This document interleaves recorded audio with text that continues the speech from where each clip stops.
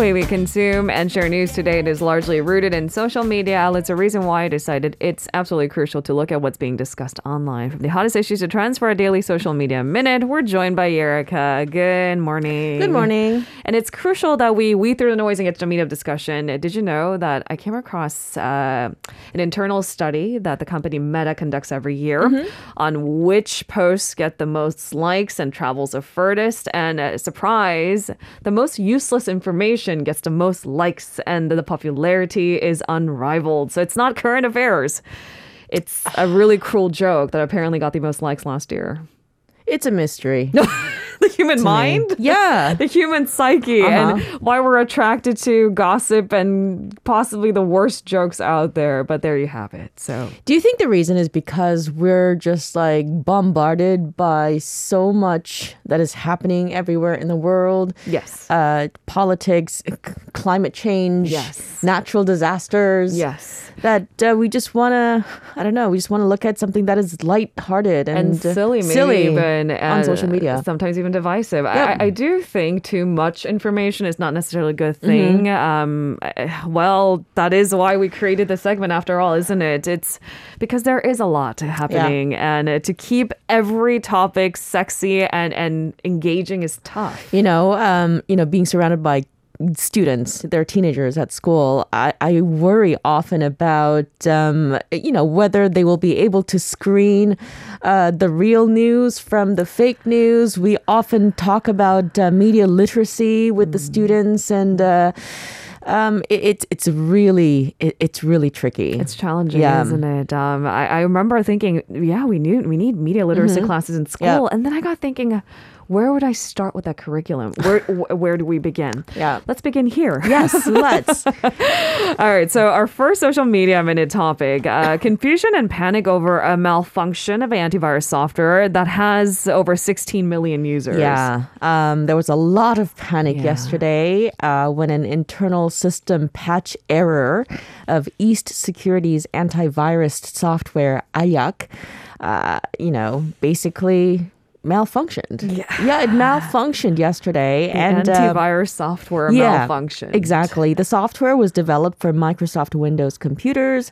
Like you said, it has nearly 16 million users. And simply put, this antivirus software recognized perfectly normal, healthy software as ransomware. Oh. Yeah. And it sent its users a series of pop-up messages alerting them of a suspected ransomware attack, followed by a message that it had successfully blocked the ransomware. Now, what happened was the users soon discovered that they were unable to access or use some of the software programs they needed to use for work, which were on their computers. And when they tried to reboot their computer, update the software and reboot their computers, they discovered that they were stuck in an infinite reboot loop. Something about that makes me feel even more uneasy. An infinite reboot, infinite anything kind of frightens. You just keep rebooting.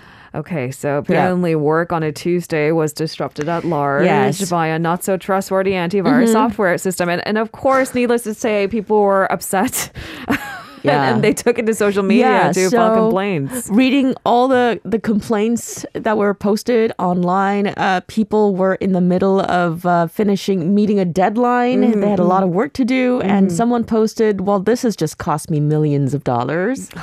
And but then other users jumped to the rescue saying, I used this method and I was able to reboot my computer, do this, and you'll be able to remove this antivirus software from your computer. So people were complaining and at the same time helping each other. Being helpful. Yes. See, depending on with whose hands it lies in, social media could be used for good. See? Yes. But it's funny because if you have a common enemy, it unites people too. So one good thing, I guess, is that it was this malfunction was caused by an internal error. It was not caused by some sort of outer external attack. So no one was hacking the system. Yes, exactly. And eSecurity recognized a problem very quickly and issued an apology and say it said that it won't damage the user's computers.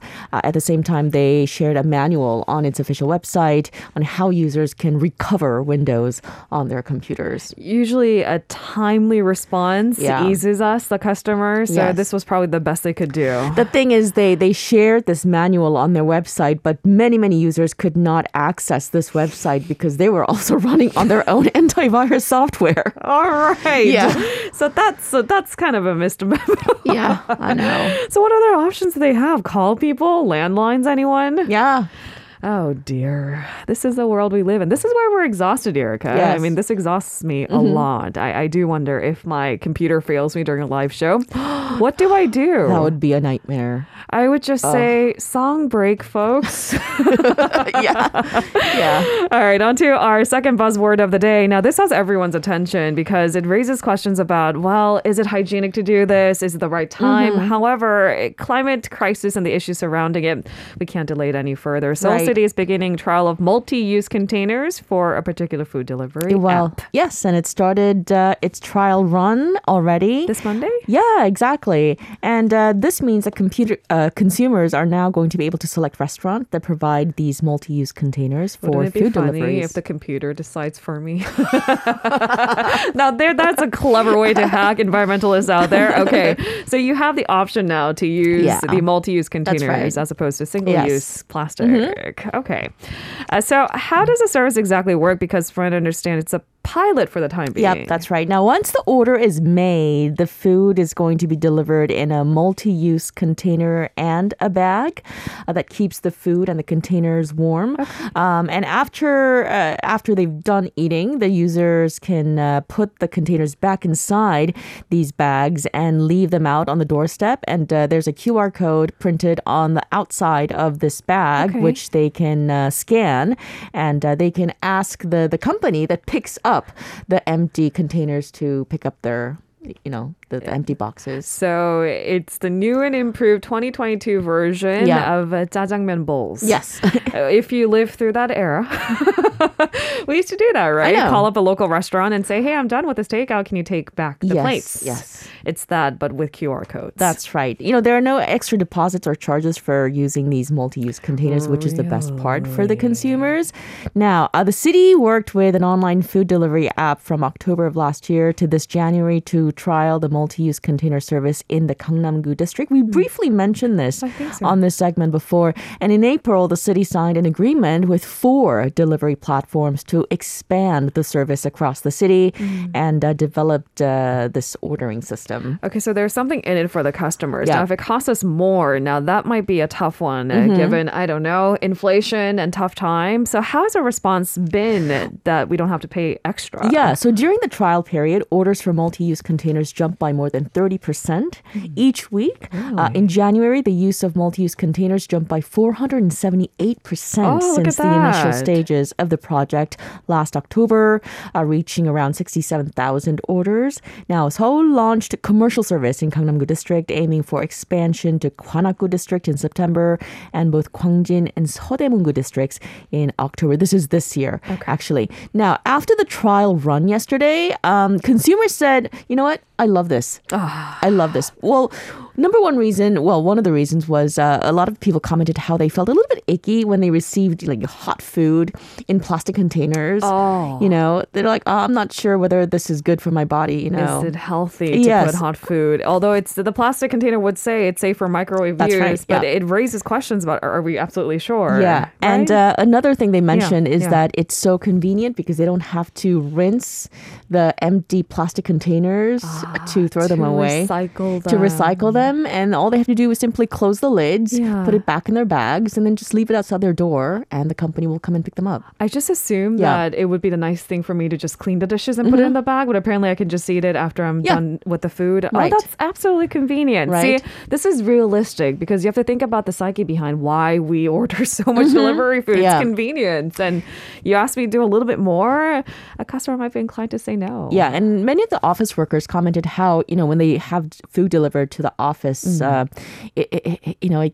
a hassle and it gets messy, all those plastic containers that they have to rinse and then they throw away. But now all they have to do is eat and then, place them in a bag very nicely, neatly, and then place them outside the door. And somebody will come pick them up. It's outsourced from what I understand. If this works, I think it's the greener future for delivery because I clearly have acclimated to the delivery lifestyle and I can't live without it. I like this option. But there are two sides of the coin always. Yes. But because restaurants are saying, oh, it's actually quite costly. For the restaurants. For the restaurants. And for popular restaurants where they get tons of orders every day, this makes sense, right? Yeah. In the long run. But for restaurants who only get a few orders every day, it's just extra money they will have to spend. That might be tricky. So not all restaurants, I mean, it is a for-profit company, right? Can join this program. But for the time being, I like that I have option as a customer, but maybe there are some kinks to work out. Finally, on to our last buzzword of the day. The government is banning the use of thundersticks at sports facilities. So we're staying in line with, Go green. Go green, exactly. So thundersticks are basically inflated plastic batons that people use to cheer for their teams at major sporting events, even political rallies in some places. And, these batons are used as promotional items often for sports teams. And they're routinely handed out at sporting stadiums. And they're often sold at gift shops as well for sports fans. Now, these inflatable cheering sticks and plastic blankets will be banned from use at sports facilities here in South Korea following the prohibition of cheering equipment made with synthetic resins. Okay, so you get it, right? I mean, they're fun and they're kind of a big part of this sort of like cheering culture. So they might have to replace it with something that's a little bit more, durable, sustainable. Yeah, I guess. But I don't know. When you get rid of one thing, you will have to look for, what's going to replace? Substitute. Yeah, substitute. If the substitute uses just as much plastic, that's a little bit more sustainable. That's right. How do you get everyone to not buy it each time they return to the venue itself? Recently the Ministry of Environment posted the new guidelines on its official website explaining these new rules, and these new rules will take effect on November 24th. A little bit of a grace period there. Yes. But eventually they just want to phase it out. And there's more actually. The new rules also ban the use of disposable paper cups, plastic straws, and plastic sticks at cafeterias and restaurants. And plastic sticks I think they're referring to the coffee. The toothpicks? Oh, the stirrers. Yeah, the stirrers, exactly. And they also prohibit the use of disposable shopping bags and convenience stores and confectionaries, just like at large malls. Okay, so there you go. In an effort to go green, some things are being phased out. Now, I always assumed that the thundersticks was a strictly Korean thing. It really isn't. It has a pretty long history in sports arenas. It started in the U.S., actually, in 1992, when the Anaheim Angels distributed hundreds of thundersticks during the playoffs. Look at that. And it was kind of like a one-time event for the fans. It stuck for decades. It spread to South Korea. Yes. All right. And our efforts to go green, those are the latest, headlines. We got to do the effort. Thank you very much, Erica. I'll see you tomorrow. See you tomorrow. If you're listening to our program using the podcast service, just a reminder that we do go live Monday through Friday, 7 a.m. Korea Standard Time. So tune in and help us make the show more informative by giving us your input. See you bright and early on Good Morning Seoul.